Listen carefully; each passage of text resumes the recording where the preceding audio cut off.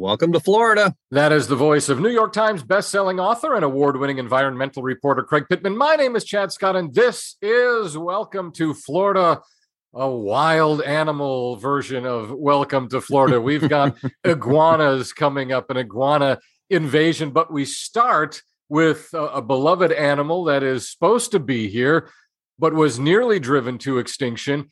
Now on the comeback. I love these stories of populations of species on the brink being saved. Craig, tell us about your latest article in the Florida Phoenix, floridaphoenix.com. Well, I'm eager to get to the subject of iguanas in people's toilets. But yes, I got to write a rare good news story from the environment for the Phoenix this week. My column was about the Schaus swallowtail butterfly, which at one point, researchers found only 4 of them left, and 3 of them were male, one female, that's not a good prospect for the future. But through captive breeding and through planting new habitat for them out in the Keys, where they live, they have brought them back, and volunteers who go out, elderly retirees in mesh suits, if you can picture that, going out counting these things, looking for them, seeing where they can find them.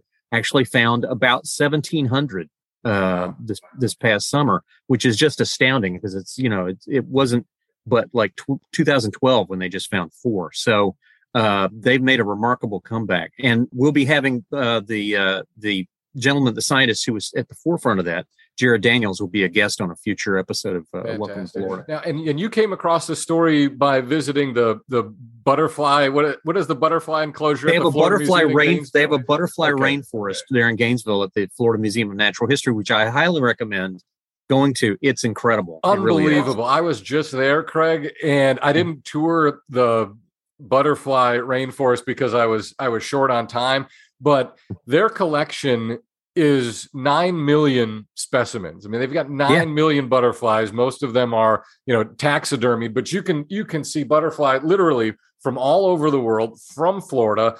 You can go into the enclosure. It's a stunning resource, and they've got the scientists working right there on site. And it's free to visit. So the Florida.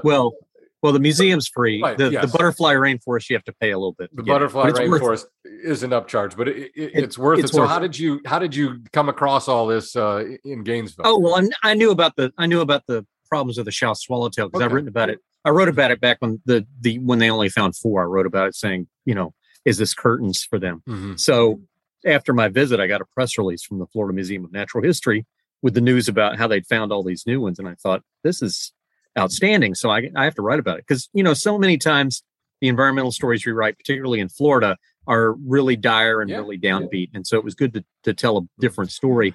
But then that led me to start thinking about how much we taxpayers spend on trying to fix these ecosystems by bringing back species that are necessary. I mean, butterflies are pollinators. If you don't have a butterfly, your plants are going to die out. Yeah. And we need the plants, if only just because they make oxygen for us. Sure. So I started thinking, well, who broke the ecosystem? Well, let's see. It's a loss of habitat in just about every case where you've got an endangered species. And what do we lose the habitat to? Oh, development. So maybe the developers ought to be paying the cost to fix these things that they broke instead of us taxpayers shouldering the entire burden. Well, and you went through this obviously in cattail with the Florida panther, and the panther is obviously a much larger animal than a butterfly. But when you talk about captive breeding, you're talking about a team of scientists who are all PhDs, who are all getting paid, who all have to live somewhere, who all have to go out in the field. I mean, when you are down to the absolute last resort, and that's what captive breeding is. We're going to round up every individual we can find in the wild. It's what they did with the California condor. And again, Craig details this in cattail.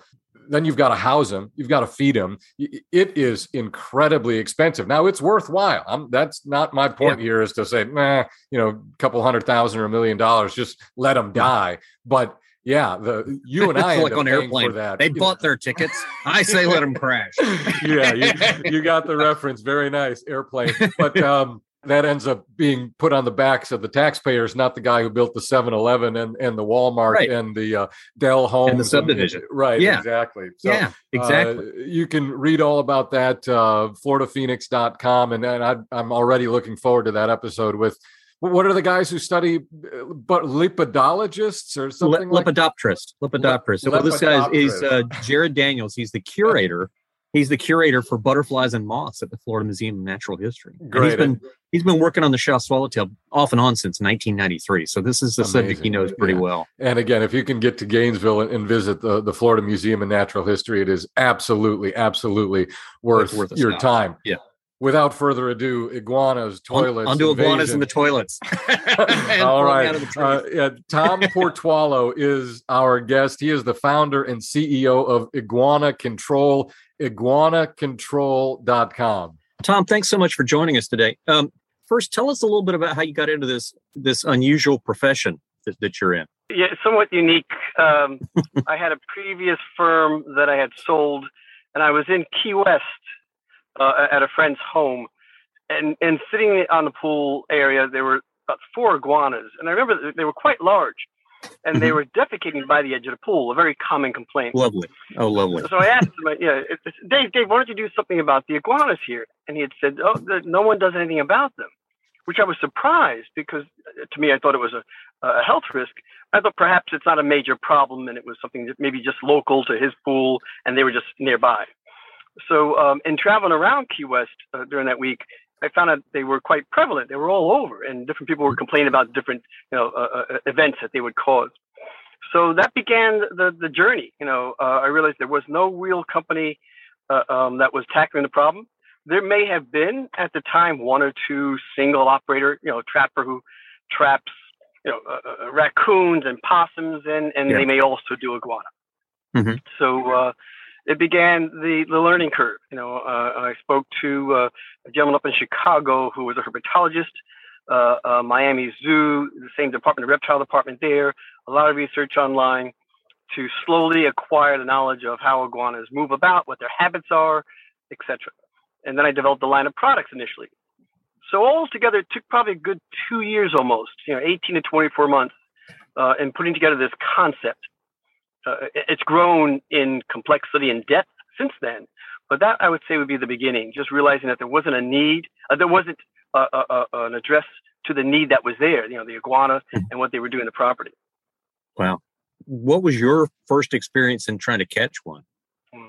All right, so then we used to think that perhaps we can use other deterrents like scent sprays. What have you. I used to create these sprays, used to make these bars, and they all seem to have the same typical ingredients. Some may have capsaicin, which is a heat element, and pepper and so on. Some form of garlic, neem oil, vitamin C, and so on. So about 7 elements. And everyone changes the quantity of each element so they can call it proprietary. But nonetheless, still basically the same item. And found that it wasn't effective. That was my first approach. Perhaps we can just use ways that can just keep them off the property with sprays and so on. Yeah. And I think garlic only works for vampires. I think that's exactly.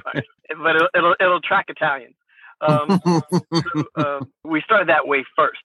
Then the next level was, I would actually just pass out flyers, and as people would answer to my call, I always knew that you could remove them the very aggressive way through the use. Back then, it was a pellet rifle, a single shot pellet rifle. So that was always my backup. So I would go to someone's home and do perform a service, of course. But I was trying these other methods. So then barriers came into play, where I experimented with different types of barriers and evolved to the barriers that we have today, which we've patented. So that was the initial walk, going to someone's home who said yes to a flyer, having the backup of the pellet rifle that I could use, but trying out these different experiments. I would sell the pellet rifle, but as I was servicing the property, I would try these other concepts to see if they, what was the efficacy of sprays, of barriers, and so on. Those are the initial steps.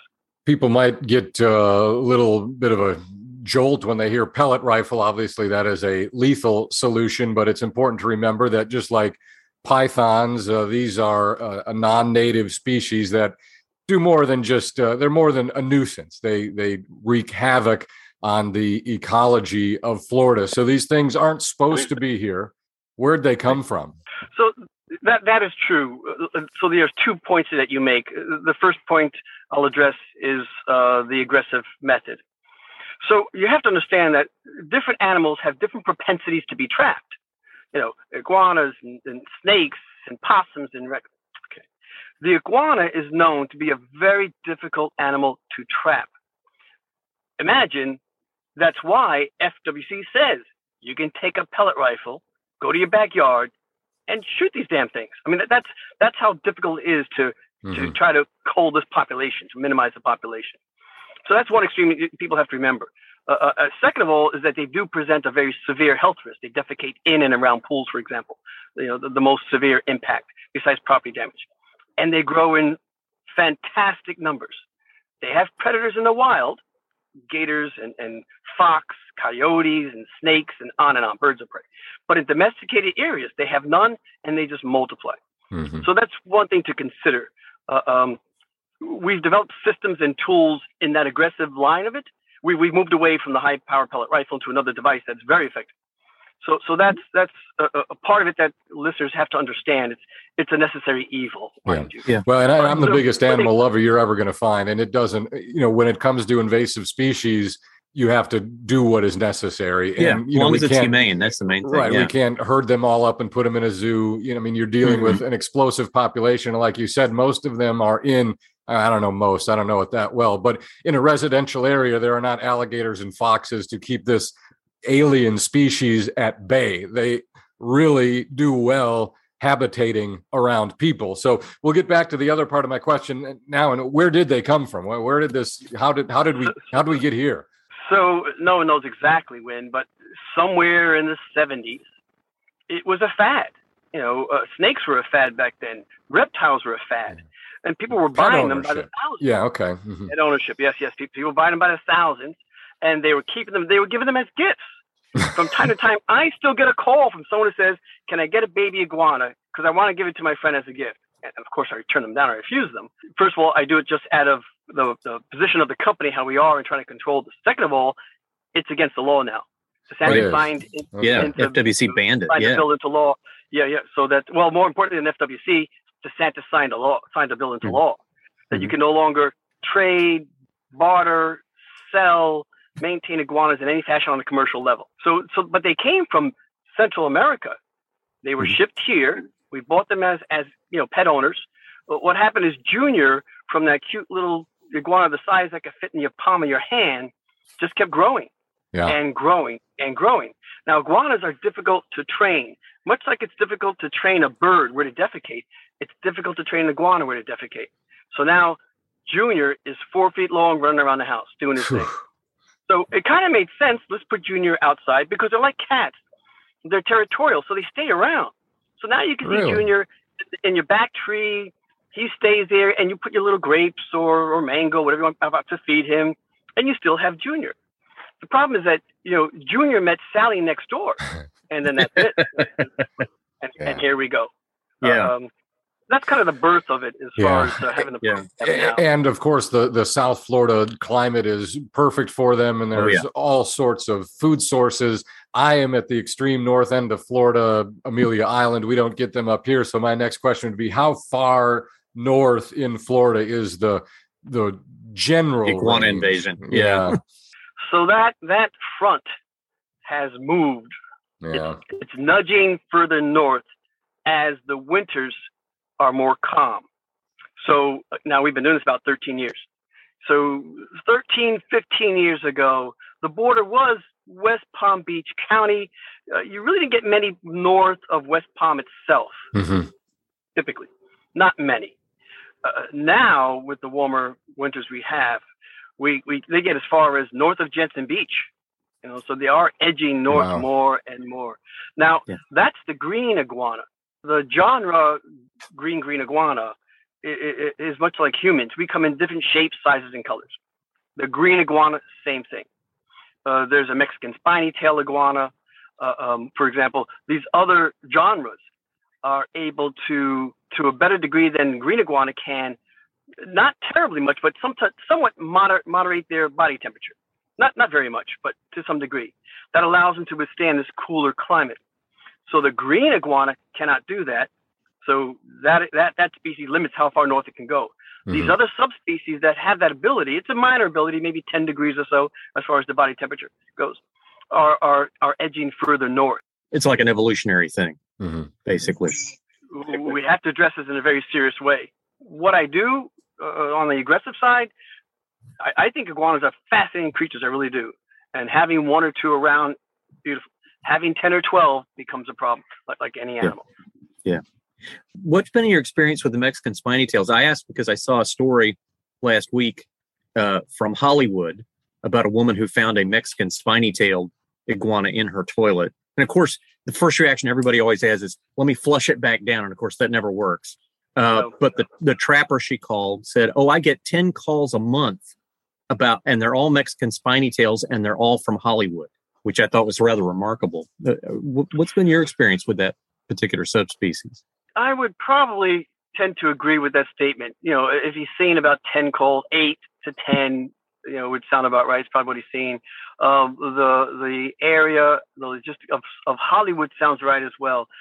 Perhaps that's where many were purchased and bought back then. Maybe it became a little fad in that little area. But usually, down around 95, the Hollywood area, along Sterling, what have you, that seems to be a pocket of the Mexican spiny tail. Mm-hmm. The concern is that the green iguana can be 5, sometimes 6 feet long, but it's still an herbivore. By nature, it's designed to run.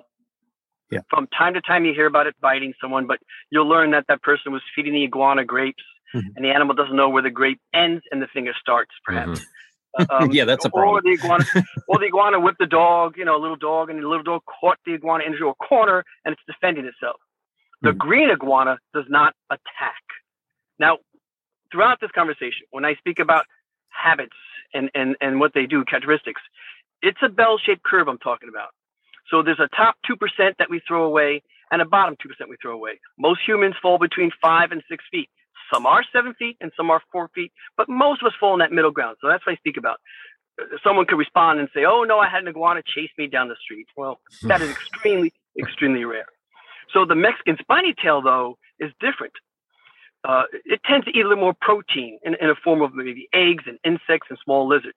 And it does stand its ground to some degree. You can try to shoo it away. It may turn and hiss at you. Still less common of an offensive attack, more defensive, but it is known to be more aggressive than the green iguana. Well, and they've got the spines, right, which are what they can use in an attack, right?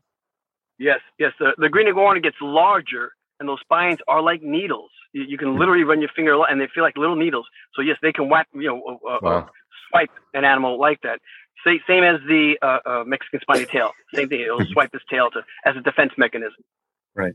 Wow. They got claws too. I used to work with a woman who she would come to work and she'd have claw marks in her arms, and I'd say, "What happened to your arm?" And she'd say, "Oh, that's my baby. My baby clawed me," meaning her, 3-foot iguana that she had at home. Well, it's like if you own cats, right? Once in a while, someone will have these little scratch marks on their arms because a cat may do that.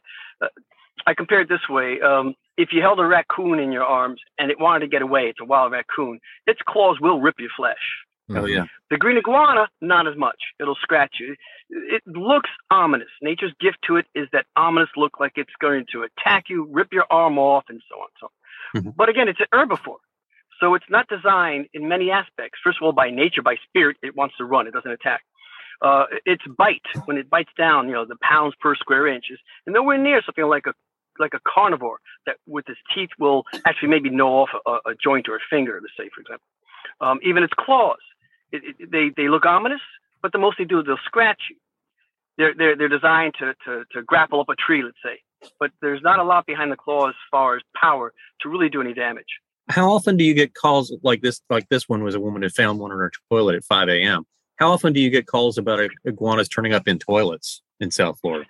I would concur with the gentleman you mentioned earlier. Probably somewhere around 8 to 10 a month. You get a call where someone will say, "It's in my toilet. How do I get it out?" The real solution there would be just our water system has a very basic characteristic to it: gravity. So you put a straw in a cup of water and you cover the top of the straw and raise it out. The water stays in there because of that suction, that cavity you create on top of it. Release your finger and the water drops. So we have to have that concept in all homes so the water drops. That's why you have the vents on top of homes. But if you put a wire meshing over that vent, it's like a straw. It's a round vent most that you'll see on top of a home sticking out. Put a mesh over that, and you solve that problem of iguanas coming down into the pipe to come into your bathroom. Okay, so they don't come up through the sewer; they come down through the roof. Yeah, it's not as common coming through the sewer. Not as common. Well, that makes sense. I hadn't thought about that before. You talked about how you have new disposal techniques now. Pellet gun goes away. How do you get rid of them now? Instead of the large pellet rifle, because of the atmosphere, the environment today, with concerns about gun control and what have you, we purchase from the market a pellet pistol that we have modified. We have a relationship with a custom shop that actually builds air pistols, air rifles. Yeah. And wow. we change this. The chambers and the valves are to PCPs, these pellet pistols, as an engine is to a car. So we modify that. We change the tolerances on these different parts of these lines, and then we color them bright orange and what have you, so that we have a more effective tool, and they're not single shot. So it helps us, come to a property and be much more effective. You also mentioned a barrier that you use to prevent them from getting onto properties that you have developed. Tell us about that. It's difficult, of course, in words to draw a picture, but the website iguanacontrol.com will show samples of the products.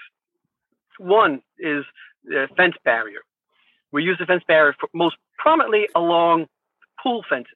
In Florida, if you have a pool, you have to surround it with a fence, some kind of enclosure, of course. Most commonly, it's one of these metal, the squared off metal fence that you see running around. They're either white or they're charcoal or black colored. So our fence barrier attaches to that fence. It's two layers.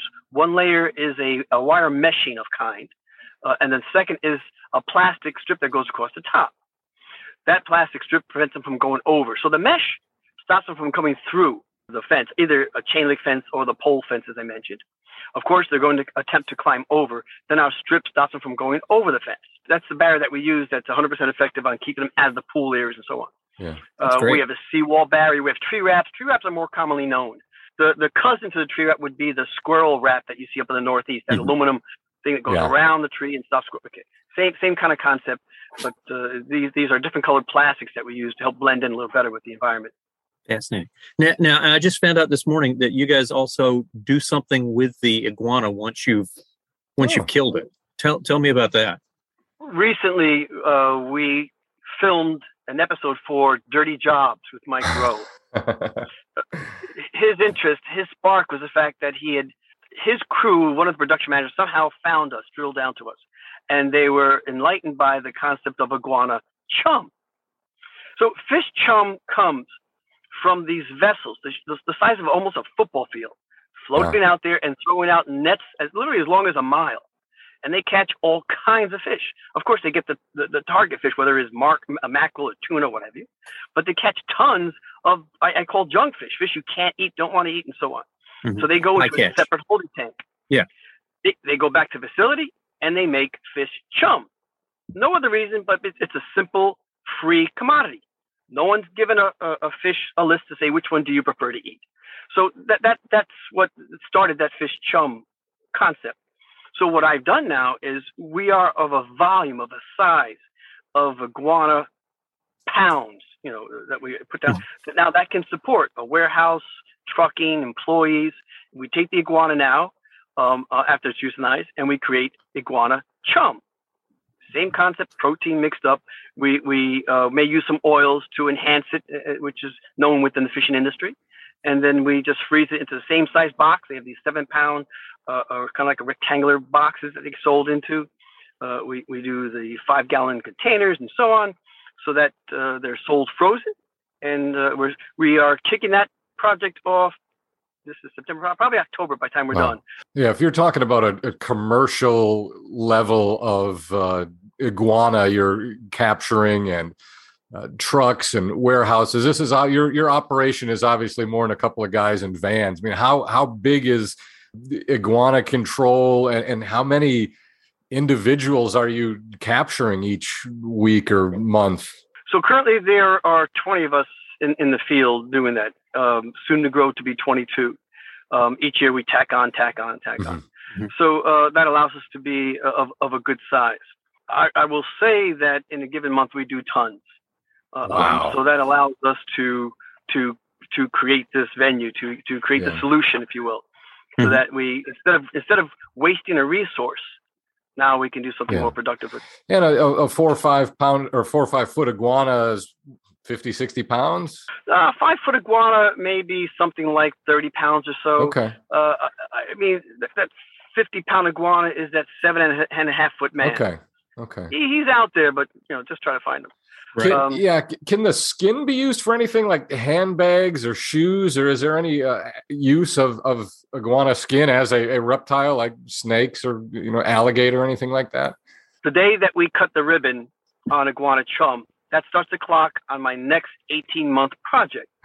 We already have the name Iguana Leather reserved as a corporation within the state of Florida. I've had that name reserved now for a year because I've had the concept for a while. I've begun with the time that I have. I'm still focusing on chum to see how you can create that process. The tannery industry has drastically been reduced in our society, in our country, because the process is extremely caustic. The chemicals that it puts out and how you have to get the chemicals. It is. So there are some other countries that do tannery on a large industrial level. So we're reaching out to some of those, Thailand's one country, for example. We have done some initial probing to see what would be the process with these factories to ship the skin out. There's a way you keep it preserved, to ship it out to them and then create. We'll decide whether or not we want to be in charge of the full cycle, meaning create the leather, have it produce a product, a boot or a wallet, and then sell that as well, or just supply the skin and the hide. We'll see how that goes, but that's our 18-month project once we cut the ribbon on Iguana Chum. Yes. Wow. I can see a big market for boots. I can really. It's a beautiful animal. I mean, it's a nuisance. It doesn't belong here. It destroys property. It tears up the ecology. But none of that is not to say it isn't a magnificent animal. That's the shame of it, because. And I here in Amelia Island, we get the Cuban tree frog, gorgeous frog, but it doesn't belong here. It eats the native frogs, and every couple of weeks I find one and have to capture it and euthanize it, and you stick it in the freezer and you put the ambisol on its back and that kind of. It breaks my heart to have to kill this animal, but it doesn't belong here, and it will devastate the population of native animals. And the iguana is the same thing. It didn't sign up to be in Hollywood, Florida. I'm sure it'd rather be in Costa Rica or anywhere else. But there it is. And for the protection of our native species, it's got to go, like the python. Let me kind of change course a little bit. You're talking about making iguana chum, but some people cook them. Have you tried any recipes? Have you eaten any iguana? All right. So the idea we eat everything on the face of the planet. Everything from insects to birds, to you name it. But the concept of consuming an iguana caught in domesticated areas, I'm not talking the wild, out in the Everglades, is a very scary concept. I have our position posted on the website. It's something like this. So a man throws his line out into the river, catches some fish, walks down to a local restaurant and says, look, these are fresh, I just caught them. Now, in and of itself, that's quite innocent. But what if that man's fishing on the west side of Manhattan in the Hudson River, right down from some chemical plant? So taking animals out from the wild and selling them within our food chain requires the government to get involved. They want to know, okay, where did it come from? How was it fed? For this very reason I explained. People who say, trappers who say, I give them to my local restaurateur, a friend of mine. I don't know how real that is, of course, because there are many licenses that are in jeopardy here now in doing that. So you must find somehow FDA to get in there. They must somehow approve the methods and so on. Our position is no. We will not sell in any way or give iguanas to anyone with the idea of consumption, human consumption of the iguana for that risk. What people do here in South Florida, some become very frustrated with iguanas. Think about if you have 10 iguanas in your backyard, they're 3 to 4 feet long, they're defecating in your pool, they're up on your roof, in your attic, whatever it may be. Yeah, they're digging in the yard. Yeah. So they're taking rat poison and putting it into bananas and tossing it in the back. They think they're being responsible. Well, I collected at the end of the day. I don't want the raccoons to get it, and it sounds like they're responsible. But rat poison was made for a mammal, not a reptile. So it may eventually end the life of that iguana, but it's a long, slow process until that occurs. That's the reality of it. Besides it being against the law, it's not intended for the purpose of that chemical. So people are doing that. It's a small percentage, a small chance that may occur where now a human being will consume that contaminated meat, but it's there. So we stay away from that industry altogether. Yeah. There's no way you really can stand behind the quality of that meat that's butchered in any way, having caught it in the domesticated river or back of someone's home. Especially since today we spray everything as well. Everything's sprayed. Our bushes are sprayed with chemicals to make sure we keep the insects out. And so on. And guess what iguanas eat? I mean, that's the herbivores. So for many reasons, we advocate against the human consumption of iguanas that are caught domesticated in domesticated areas. That's fascinating because that never occurred to me. There was a trapper over on the other coast who actually wrote a cookbook called "Save Florida, Eat an Iguana." So he was not just encouraging people to eat them; he was giving them recipes for it. So, but that's an interesting viewpoint. I hadn't thought about where it came from. There's nothing wrong with that. Yeah, nothing wrong with that. Here's a cookbook on how to kill iguana or how to eat iguana. Perfectly fine. But be careful where you get the iguana from. That's our point. Mm-hmm. Yeah. Is there any accurate estimate of how many iguana there are out in the wild in neighborhoods around South Florida that don't belong there? Absolutely none. I mean, FWC can announce some number that they may ballpark it at, but no one really knows how many iguana are out there. No one really knows how many python snakes out in the Everglades. It's what the scientists call a swag, a scientific wild ass guess. Yeah. Yes. That's a good one. Yeah. Well, now for folks, where are you based out of, Tom? Where is Iguana Control based out of? We have 2 offices. One's in Fleming Street in Key West. The other is in Pompano Beach on Dixie Highway. Those are the 2 main locations that we operate out of. Although everyone in each of the counties will function from where they are, we have like some satellite offices, if you will.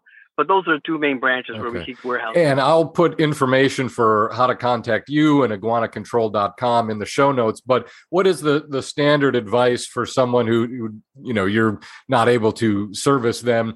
You've got an iguana in your yard. Who do you call? What do you do?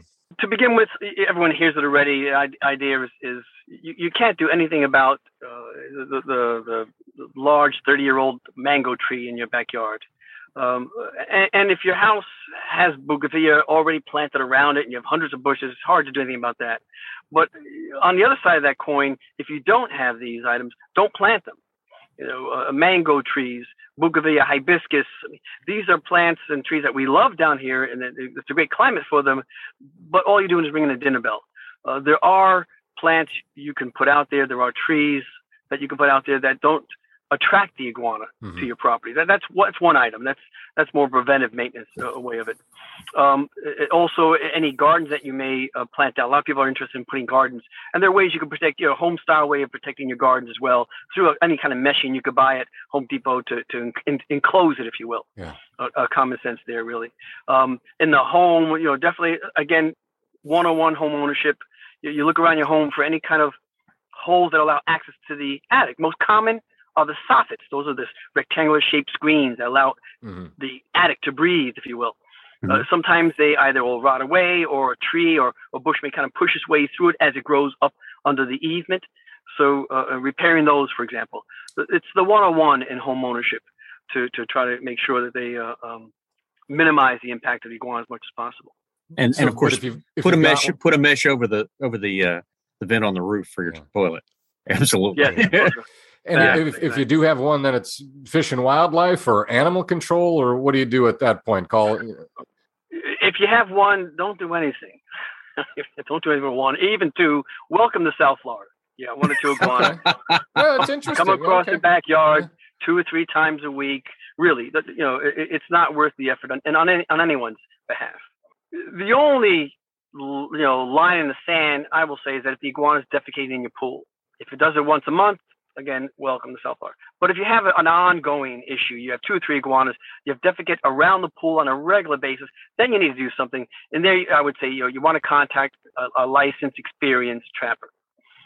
That's my recommendation. Go online and you can find them. You can check their background through sunbiz.org to see any history and what have you.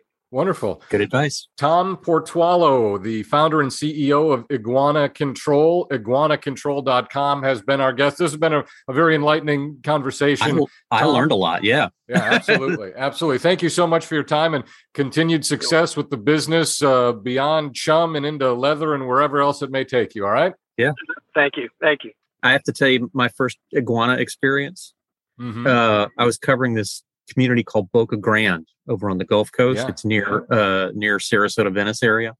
And I heard that they had a problem with iguanas. And I thought, well, that's weird. This was like mid to late 80s. Okay. So I called somebody I knew over there, a real estate agent. I said, is this true? Oh, yeah, come on out. I'll show you. So I went out and we're driving along the street, the main drag in Boca Grande, and this 4-foot lizard that looked like a little Godzilla ran across the road in front of us on its hind legs. Oh, wow. I said, holy cow, what was that? And she said, that's an iguana. That's what we're talking about. A lot of the houses out there were stilt houses. Mm-hmm. And so they were getting up into the insulation. Okay. They're getting up into the insulation in these houses and chewing away at night and keeping people awake while they're chewing the insulation. And so they actually voted to tax themselves to hire a trapper. So as far as I know, Boca Grande is the only city that has an iguana tax. Yeah. Well, I mean, we've done episodes on pythons, and I'm sure we'll do future episodes on other invasive species. But with the climate in Florida, it is so hospitable to not only the wonderful animals that belong here, like alligators and all our native snakes and everything else, but animals that don't belong here. And sure. Iguana is on that list. Before we wrap up today's show, I wanted to give people an opportunity to do something what I think is great for Florida. We've talked previously about the Ocklawaha River, about the Rodman Reservoir, about the Kirkpatrick Dam, about the Cross Florida Barge Canal. All of this comes together with a movement called Free the Ocklawaha, which is a 50 years long effort to take out the Kilpatrick Dam and allow the Ocklawaha River to flow free again. The St. Johns River Water Management District has just opened up a month-long commentary window where residents of Florida are able to voice their opinions about whether the dam should be restored, renovated, or removed and allow the Ocklawaha to flow freely again. In the show notes, I'm going to put a link to the Free the Ocklawaha action page so that you can register your comment to remove the Kirkpatrick Dam, let the Ocklawaha River run free. And as it so happens, Craig, next week's episode is going to focus a great deal about this broader subject here. Yeah, we have a guest coming on who has a very personal interest in the subject. Jenny Carr, her grandmother, Marjorie Harris Carr, stopped the building of the Cross Florida Barge Canal. So it should be a good conversation. Before her efforts could be realized, however, this Kirkpatrick Dam was built, the Rodman Reservoir flooded, 15,000 acres of Florida forest. So either Google Free the Ocklawaha. You can go to my Twitter at Chad Scott, 2 D's and Chad, 2 T's and Scott. I've put the link there, or just go down to the show notes. The Free the Ocklawaha people have put this great resource together where they send you the link of where to comment. They give you all the statements that you should comment on. It will take you 3 minutes. And I'm telling you, it is the best thing you can do for Florida today, Craig. And if you ask me, this is the biggest available conservation win on the table, freeing the Ocklawaha. And again, it's something we'll talk more about in next week's episode. It's a long running problem. I mean, this dates back to when Lawton Chiles was governor. He tried to remove the dam. Couldn't do it. Jeb Bush tried. He couldn't do it. I mean, it's just been over and over and over again. We'll see if it happens this time. Welcome to Florida. Welcome to Florida.